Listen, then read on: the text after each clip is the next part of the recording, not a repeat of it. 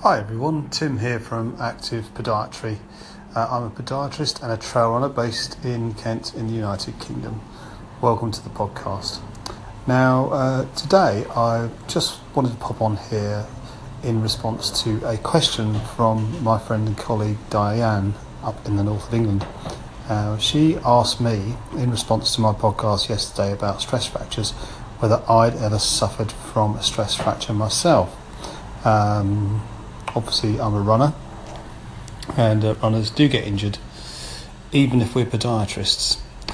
And the answer is, Diane, is that no, I'm very lucky not to have ever had a stress fracture in my foot, but I have sustained injuries in the past. And one in particular I remember a few years ago during a cross-country race where I sprained my foot and tore all the ligaments on the outside of my foot.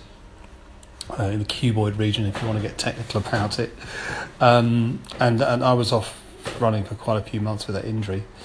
And of course, you know, being a podiatrist, if you injure your foot, it's quite embarrassing. I get lots of stick from my friends saying, "Oh, podiatrist, you know, with a foot injury, can't you sort yourself out?" And of course, the trouble is that as therapists, if we get injured, we completely lose our objectivity.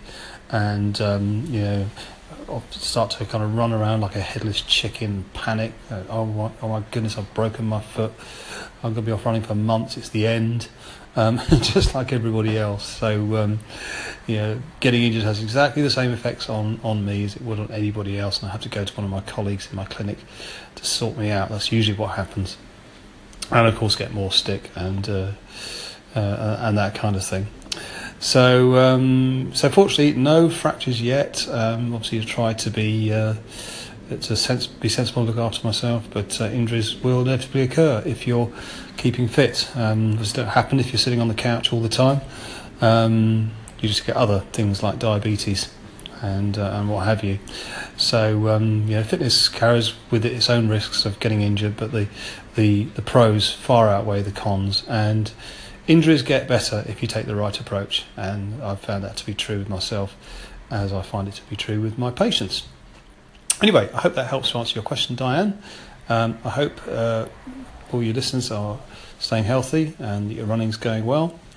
So stay safe, look after your feet, train smart, and I will talk to you again soon.